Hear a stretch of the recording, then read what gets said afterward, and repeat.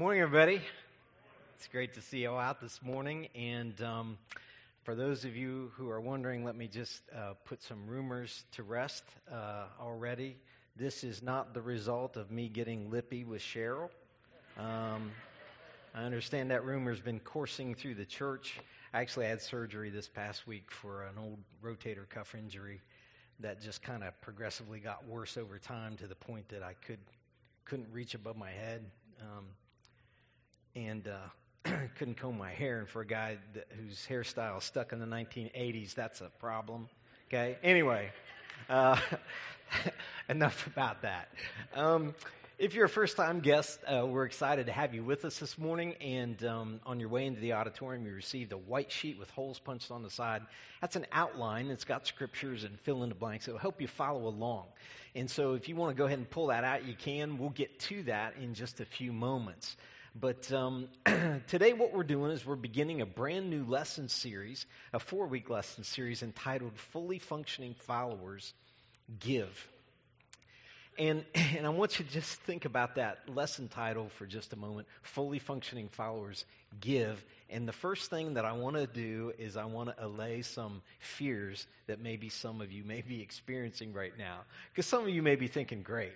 You know, I finally decided to give this church thing a try, and the first Sunday I show up, they're talking about money, okay? No, that's not what we're talking about, okay? So everybody just relax. Let me explain.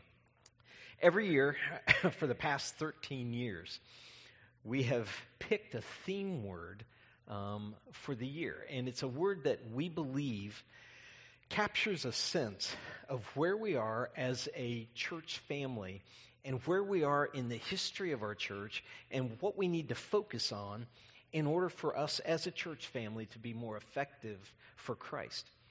And this year, our theme word that we picked was the word follow.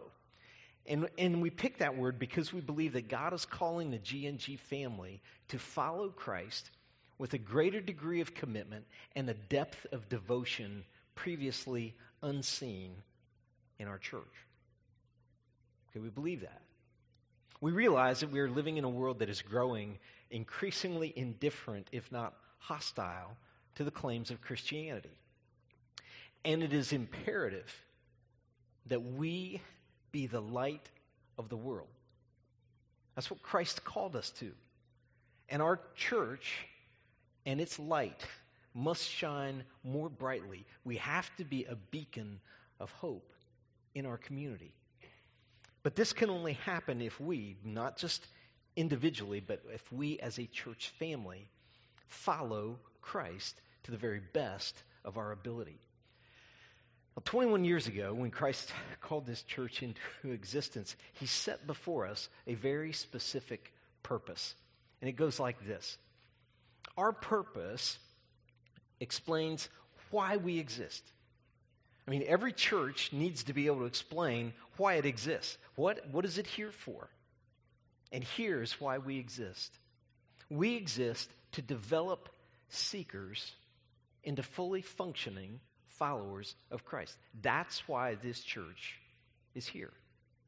Now, when we talk about that, I want to define a couple of terms for you. It says, we exist to develop seekers. These are people who are seeking spiritual truth. And we believe that truth, spiritual truth, is found in God's Word. That's where we believe it can be found. And so we exist to develop people seeking spiritual truth into fully functioning. Those are two very important words because fully means completely, okay, well-rounded, altogether, fully functioning. In other words, functioning means lived out.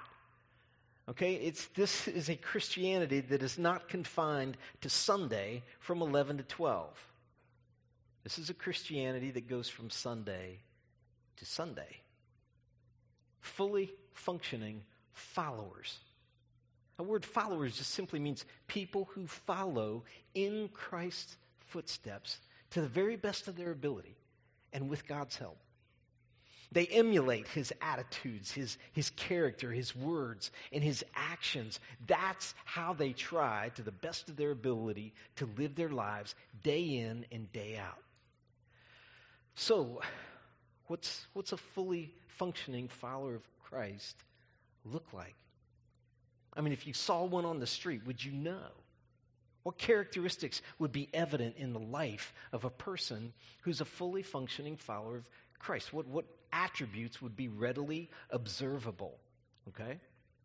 Well, we illustrate those characteristics of a fully functioning follower with our G diagram. Looks like this up here on your screen.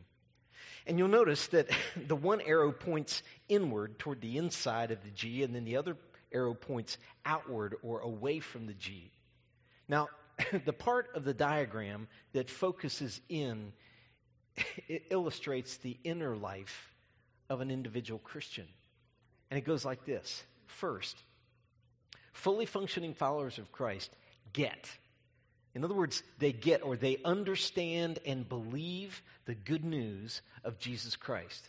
They understand that his death on the cross is necessary for us to receive forgiveness of our sins. They understand to the very core of their being. They get it. They're committed to that. But not only that, they not only get the good news about Jesus Christ, understand it, but they are committed to growing deeper in their relationship with Christ and becoming more like him. That's why here at Good News Gathering we talk about various disciplines, church or spiritual disciplines like prayer and Bible study and journaling and things like that that are designed to help people grow in their relationship with Christ. But these are the two inward-focused aspects of a fully functioning follower. But the last two elements focus outward. That's why that other arrow points away from the individual and toward other people. Fully functioning followers don't stop with getting and growing. Okay, that would be a partially functioning follower of Christ. And I can assure you, churches are full of them. And we don't need any here. See, in order to fully function, we not only must get the good news and we must be growing in Christ, but we also must be giving our lives in service to others. To serve others within our church family and also outside of our church family. And we must go. We must go into all the world to spread God's love and the good news of Jesus to as many people as we can. That's why it's so important for this church, for its light to shine in our community. You see, fully functioning followers get, grow, give, and go. And our purpose as a church is to produce followers whose lives demonstrate these characteristics. Now, the title of today's lesson is called Difference Makers. And what we're going to do over the next 4 weeks is we're going to learn from 4 guys, 4 Bible characters that you may not expect to learn from at first. 4 guys that you might not think of as difference makers. Now, in terms of what the Bible had to say about them, we actually know very little about these 4 guys. They're somewhat obscure characters. They're kind of behind-the-scenes people. They're better known for the fact that they were associated with a guy we know and Christians across the centuries have known as the Apostle Paul. He was the greatest Christian missionary who ever lived. He was the guy that wrote most of the books of the New Testament. And these guys weren't him, but they were associated with him. And each one of them made a major contribution to his ministry that enabled him to accomplish what he accomplished. Each of them was a difference maker in their own right. Now today, we're going to learn from a difference maker by the name of Ananias. Now our focus verse for this lesson series is 1 Corinthians 15:58, words penned by the Apostle Paul. They're up here on your screen. Let's all recite them together. Here we go. Therefore, my dear brothers and sisters, Stand firm. Let nothing move you. Always give yourselves fully to the work of the Lord, because you know that your labor in the Lord is not in vain. Now, I want to parse this scripture just a little bit. I want to shred it just a little bit so we all understand exactly what he's saying here. Because he begins with this word, therefore, which is a reference to what he had written before this passage. And he was discussing how we have victory over sin and death through Christ's sacrifice and resurrection. And he says, because of Christ's sacrifice and resurrection, therefore, my dear brothers and sisters, stand firm. Let nothing move you. In other words, he's saying no matter what goes on in life, no matter what may come your way, no matter what crazy things are happening out in the world around us, he says, stand firm. Don't be discouraged. Don't get overwhelmed by the evil we see in the world around us. And when you think about it, friends, many of us this morning woke up to the news of what happened in Dayton, Ohio. 9 people, I think, the last I heard, 9 people dead, 16 wounded. Because a random gunman decided to open fire on a street 60 miles away from us.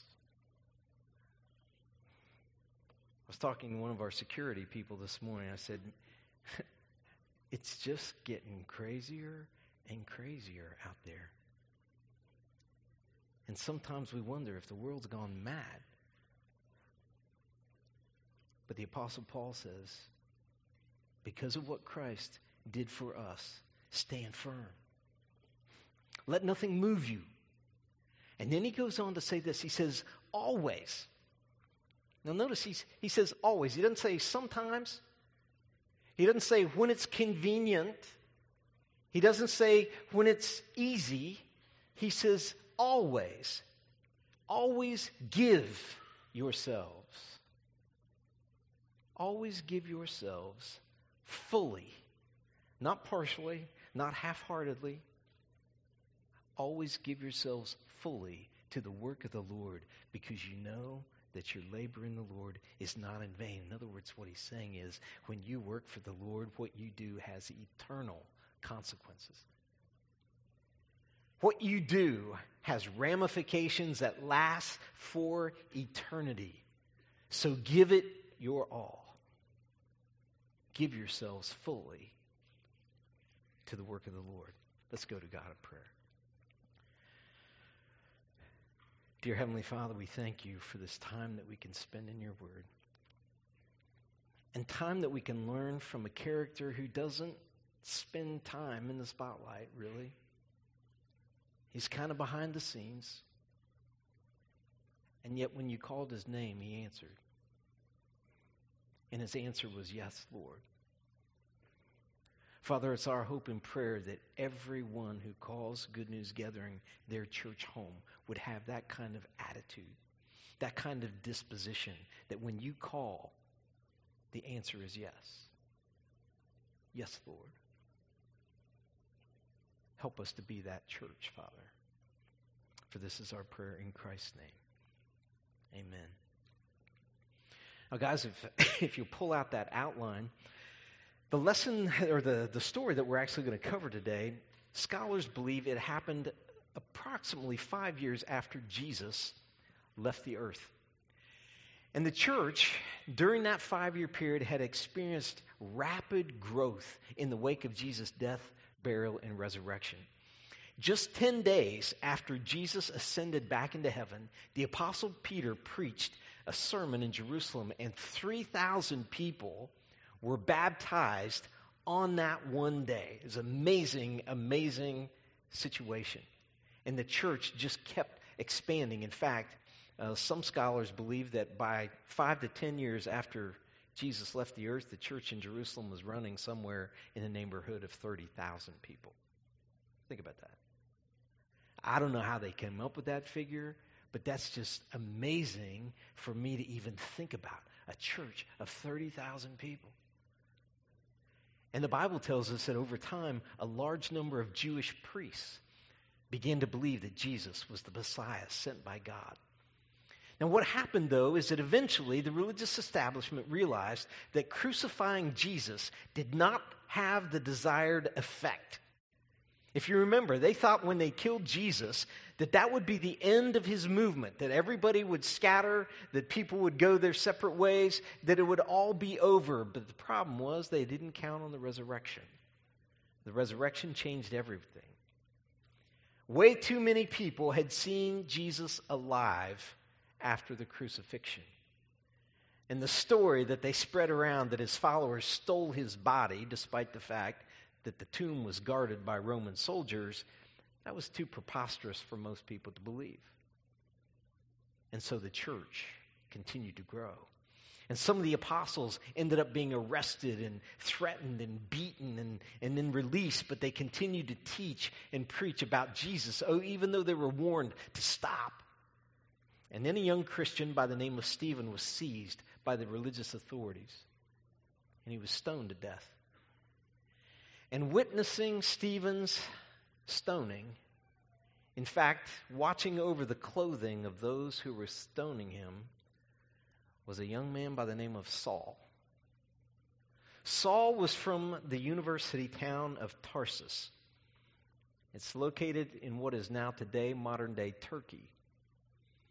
It was a very prominent town in those days, known for its high education. And Saul was brilliant, highly educated, a student of one of the most famous and highly respected rabbis of his time. He was both devout and fanatical in his adherence to the Old Testament law.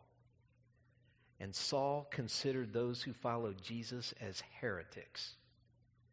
And he made it his personal mission to wipe them out.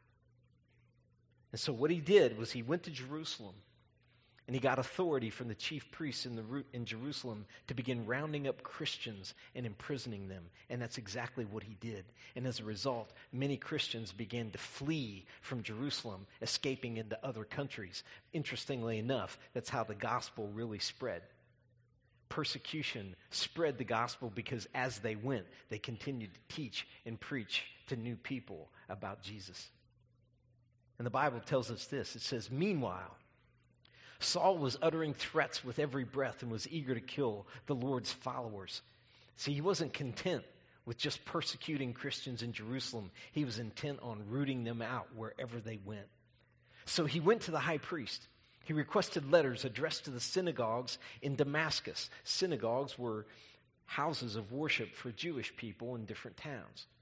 And so he goes to the high priest and he says, "Give me letters that I can take to the synagogues in these other cities, and those letters will instruct the Jews there to point out if they know there are Christians in the community, to identify them, and then I'll arrest them." He requested letters addressed to the synagogues in Damascus. Now, this town was actually located about 150 miles north of Jerusalem. So he's traveling a significant distance if he's on foot or on horseback in order to do this. And undoubtedly they sent soldiers with him. He requested letters to the synagogues in Damascus asking for their cooperation in the arrest of any followers of the way. Now you may be wondering, why do they call it the way?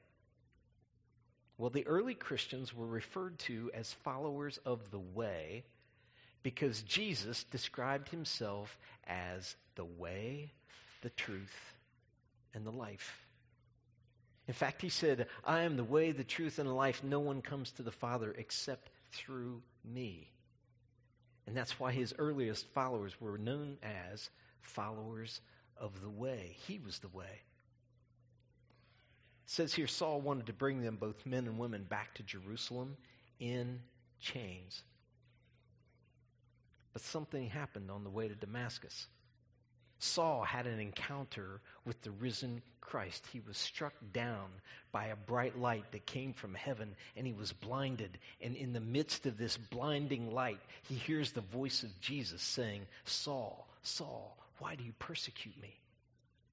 Why are you persecuting me?" Totally blinded, Saul is led into town And he spends the next 3 days in fasting and prayer. And then the Bible says this, and here's where we pick up our character for today. It says, in Damascus, there was a disciple, a Jewish Christian, by the name of Ananias.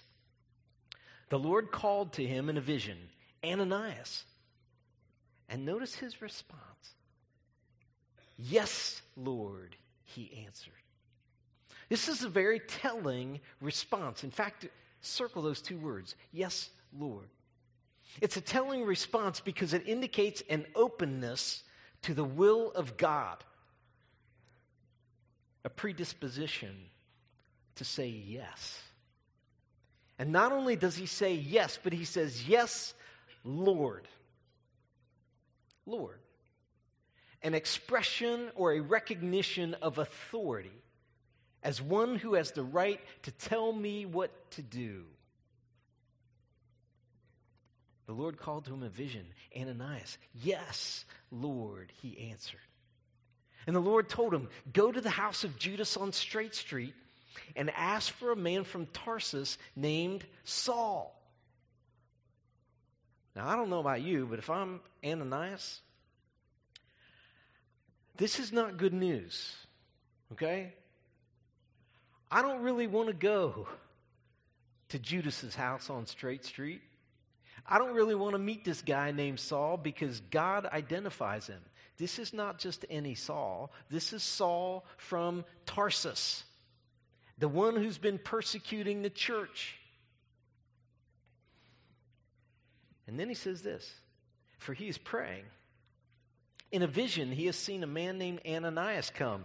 That would be you. Okay? In a vision, he has seen a man named Ananias come and place his hands on him to restore his sight. Now, I don't know about you, but if I'm Ananias, I don't want to restore his sight. Because now he can identify me. Right? This is scary stuff. But friends, that response, yes, Lord, indicates a predisposition that Ananias had to do God's will. And friends, here's the thing we have to understand. The first thing we can learn from Ananias. If you and I possess a compelling desire to do God's will, He will provide opportunities for me to serve. If you and I possess a compelling desire to do God's will, if our disposition is yes, Lord, then He will provide opportunities for us to serve. There won't be any lack of opportunities if our attitude is yes, Lord, I will serve. Now, that doesn't mean it won't be scary. That doesn't mean that it won't be difficult. That doesn't mean that sometimes we won't have questions. Ananias certainly did. Notice what he says. He says, Lord, I have heard many reports about this man and all the harm he has done to your holy people in Jerusalem. So Ananias was not mistaken about who this was. He knew exactly who it was. He'd heard the rumors. He'd heard the stories. He'd already had reports that this guy was on his way to Damascus. It says here, he has come here with authority from the chief priest to arrest all who call on your name. And Ananias is like, wait a minute. Are you sure you want me to do this? This guy's scary. This guy's arresting people. People are dying because of this guy. And you want me to go over there and participate in him getting his sight back? Friends, if anyone ever had an excuse not to do God's will, it was this guy. I don't know about you, but if I was him, I would have been scared to death. But here's what we have to understand, friends. My excuses for not serving and your excuses for not serving are matters of faith, not fact. They're matters of faith, not fact. Here's what I mean by that, friends. When you and I start making excuses as to why we can't serve or why we don't want to serve or why we don't think it's the smart thing to serve in a particular way God is calling us to, it's not really a matter of fact. It's a matter of faith or a lack thereof in God and what he's calling us to do. You see, Ananias knew certain facts. Problem was, God was already changing those facts. Saul was no longer the man he was when he left Jerusalem. He just spent the last 3 days in fasting and prayer. He was changing.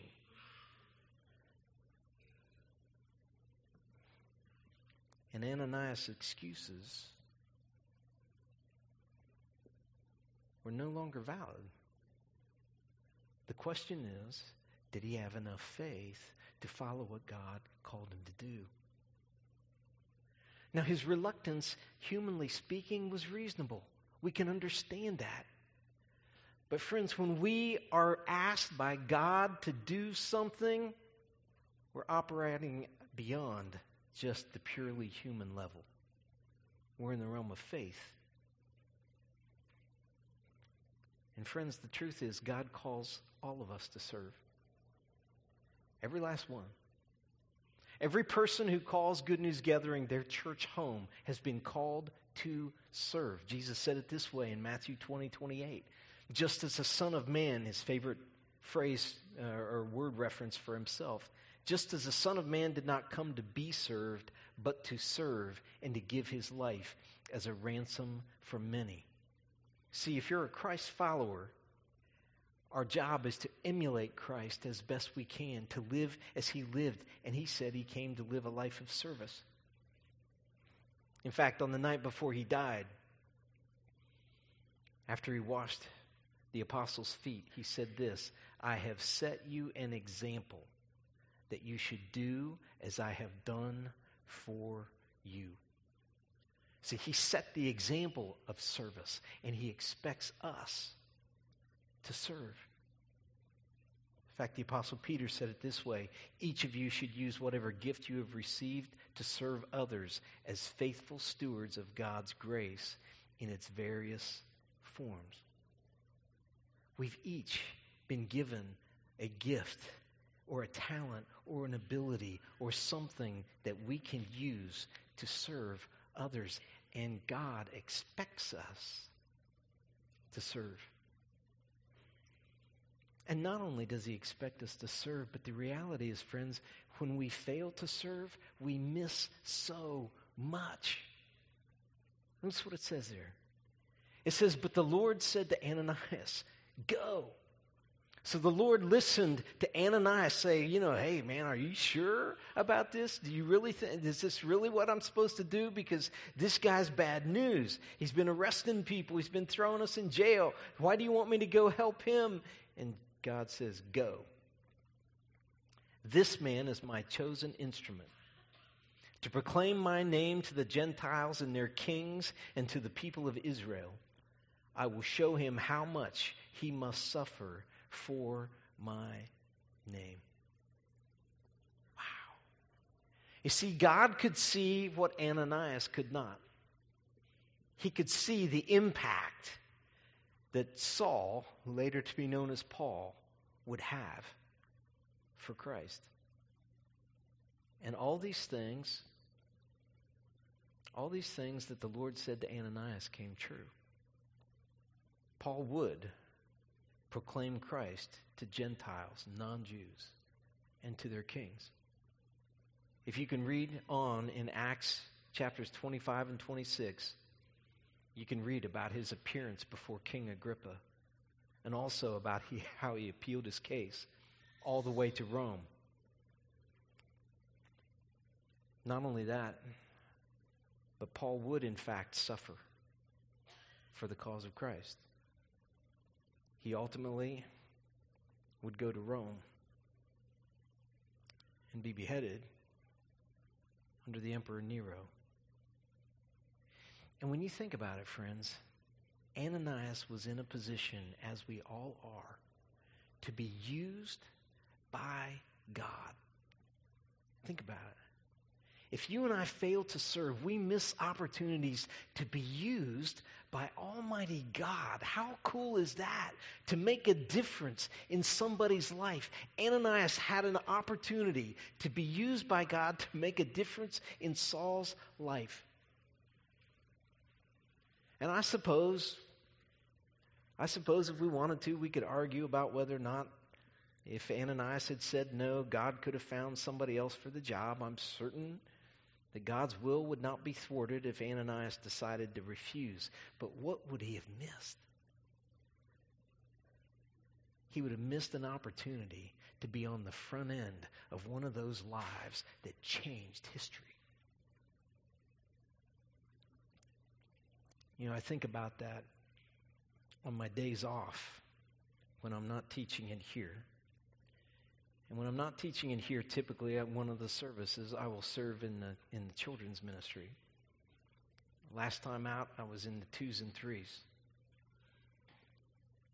And you know, I never failed to look around those rooms and ask myself, is the next Apostle Paul, or is the next Billy Graham, or is the next Mother Teresa one of these children that I'm helping with?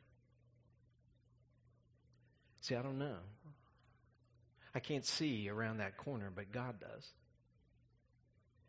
And when I serve the children of this church, I have an opportunity to be on the front end of a life that may change history.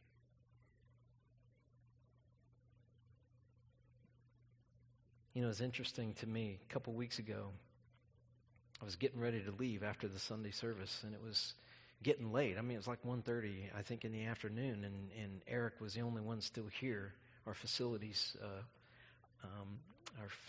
director. And I said, I'm getting ready to lock up. Is anybody else here? He said, yeah, Lindsay's here. I said, Lindsay? What's she doing here so late? He said, she's disinfecting the toys in the kids' ministry. Does it 2 Sundays a month.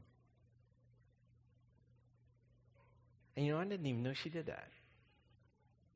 I didn't know she's been at that ministry for the past 4 months, like she said on the video. And you know, friends, there are so many things at this church, so many ministries that people perform that nobody ever sees, that are behind the scenes, that don't get the spotlight, but that are critical for the effectiveness of this church. And I think about that ministry. I think about the people that have been working in our G garden out there. And I don't know about you, but man, I look at that garden and I don't know anything whatsoever about gardening.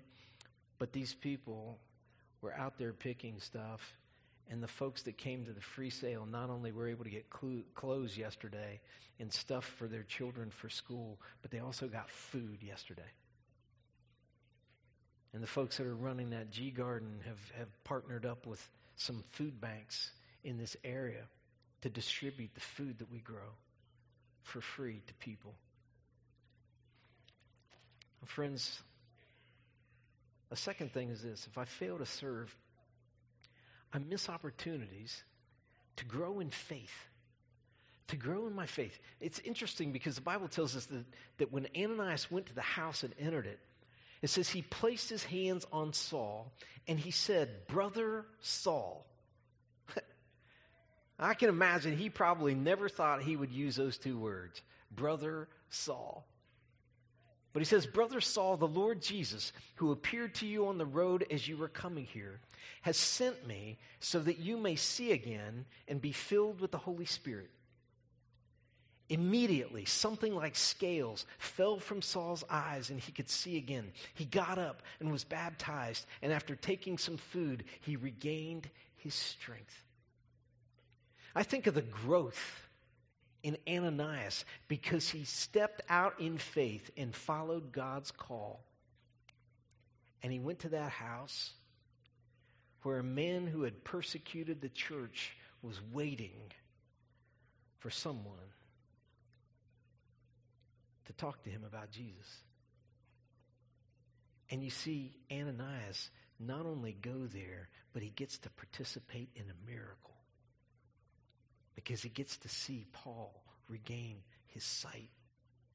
And not only that, but he gets to participate in Saul's baptism. And friends, there's nothing better in this world than knowing you played a role in someone crossing the line of faith. Now, the third thing is this, friends. If I fail to serve, I miss opportunities to be a difference maker. To be a difference maker. The Bible tells us that as soon as Paul regained his sight, he began to preach in the synagogues that Jesus is the Son of God. Think about a total turnaround. He began to preach that Jesus is the Son of God. All those who heard him were astonished and asked, "Isn't he the man who raised havoc in Jerusalem among those who call on his name? And hasn't he come here to take them as prisoners to the chief priests?" Yet Saul grew more and more powerful and baffled the Jews living in Damascus by proving that Jesus is the Messiah. See, Ananias was a difference maker. And even though his role in Saul's life may have been relatively small, may have been limited, as far as we know, this is the only contact that he had with Saul. He made a difference. And Saul went on to become the Apostle Paul and become one of the greatest Christian missionaries to ever live. Now, friends, this morning, if you would, I'd like you to take out your Connect card. It's a green card that you received in your packet of information on the way in to the auditorium. If you would, I would like all of you to fill out that contact information with as much information as you feel comfortable giving us. And when you do that, when you're finished doing that, I would like to direct your attention to the box on the back of the Connect card. It's the center box on the Connect card. And that center box starts by saying at the very top, "I will be attending." And I just want to point out a couple of things to you, very important things that are coming up here at Good News Gathering. And first, if you have any interest whatsoever or are just interested in knowing more about what it would be like to serve in our children's and youth ministries, our next generation ministries, they're having an open house on August 28th here at the Ministry Center. And I would really like, if you would please, to check that box so we have at least some kind of idea of how many people will be coming to that. But if you have any interest in being involved in those ministries, please check that box. The second box that I want to point out is the one directly underneath that. It's talking there about Fair Sunday on September the 1st.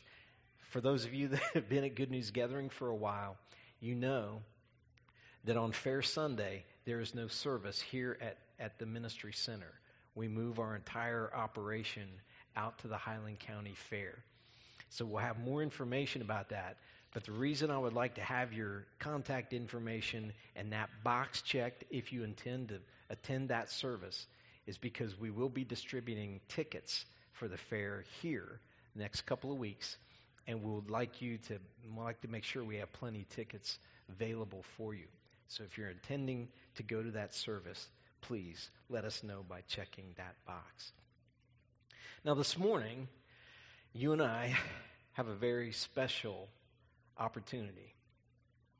We as a church family have an opportunity, much like Ananias had, to participate in the baptisms of several folks who have indicated a desire to place their faith in Jesus Christ. I'm going to call their names and have them come up to the stage at this time.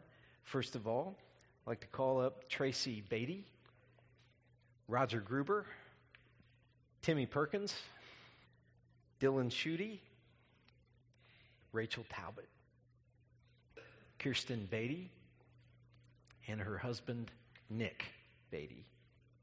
And also Allie Thornton. Let's give these folks a warm Good News Gathering welcome. Now, immediately after the service, they will be going to the cafe. I'd love for all of you to stop by and say hello and welcome them to the Good News Gathering family. Now, midway through Jesus' ministry, there were rumors spreading about him, about who he might be. And people had all different kind of ideas. Some people thought that he was some of the Old Testament prophets come back to life. Some thought he was actually John the Baptist come back to life. But at one point he asked his closest followers, he said, "Who do you think I am? What about you? Who do you say that I am?" And Simon Peter answered and said this, "You are the Christ, the Son of the living God." Now, this statement that the Apostle Peter made has been a baptismal confession statement that people have made since that time. Over the past 2,000 years, Christians all across the globe have repeated those words before their baptisms because this expresses the very essence of Christianity, that Jesus is the Christ, the one sent by God. He's the Son of the living God. And he came to the earth to save us from our sins and restore us to God. And so this morning, what I'm going to do is I'm going to have these folks recite that confession of faith. And then when they're finished, we will all recite that back to them. Here we go, guys. I believe that Jesus is the Christ, the Son of the living God, and I accept him as my Savior and my Lord. Thank you. Amen. Would you all rise, please? As a church family, we're going to recite this confession of faith back to them as a show of solidarity and commitment with them, that this is what we all believe. Now, if you're not a Christian, please do not feel any pressure to recite these words.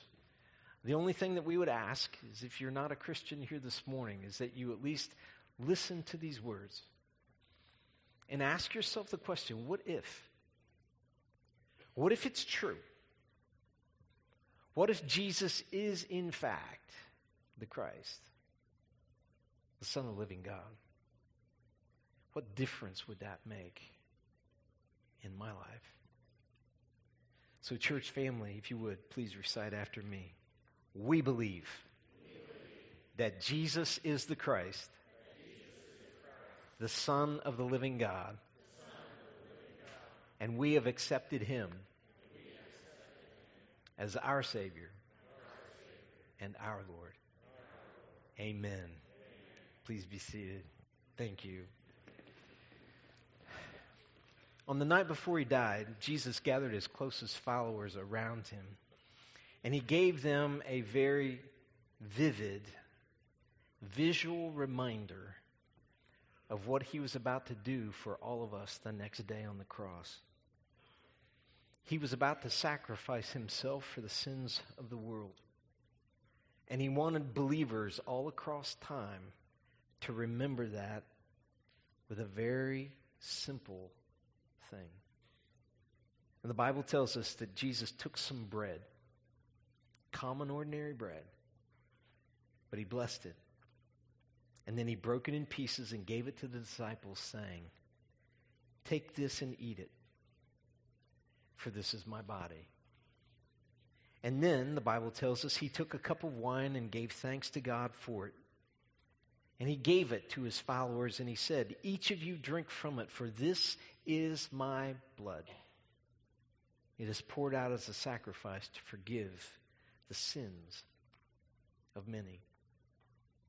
And this morning, before these folks are baptized, they're going to take communion. Just like Christians all across the globe for the last 2,000 years have taken communion to celebrate Christ's death on the cross to forgive us of our sins. Let's go to God in prayer. Dear Heavenly Father, I thank you so very much for Tracy, Roger, Timmy, Dylan, and Rachel. And Father, I also want to thank you for those who were baptized in first service, Kirsten, Nick, and Allie. Father, I thank you so very much for each one of these folks and for the decision that they have made to put you first in their lives. Father, help the Good News Gathering family to be a family in which they can learn and grow and become more like your Son. May all of us lift them up in prayer.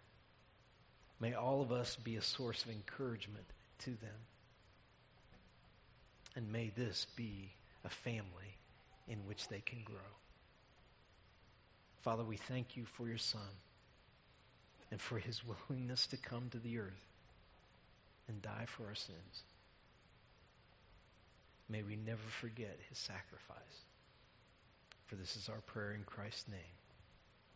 Amen. Tracy Beatty, What Jesus Means to Me. 7 months ago, I was in active addiction. I had reached my absolute bottom. I didn't know what to do except to pray. I didn't realize it at the time, but my prayer was being answered. I went to jail, then treatment. I started to get my health back. I learned some things, and I started feeling happy again. Today, I believe Jesus Christ is my Savior and has given me a second chance.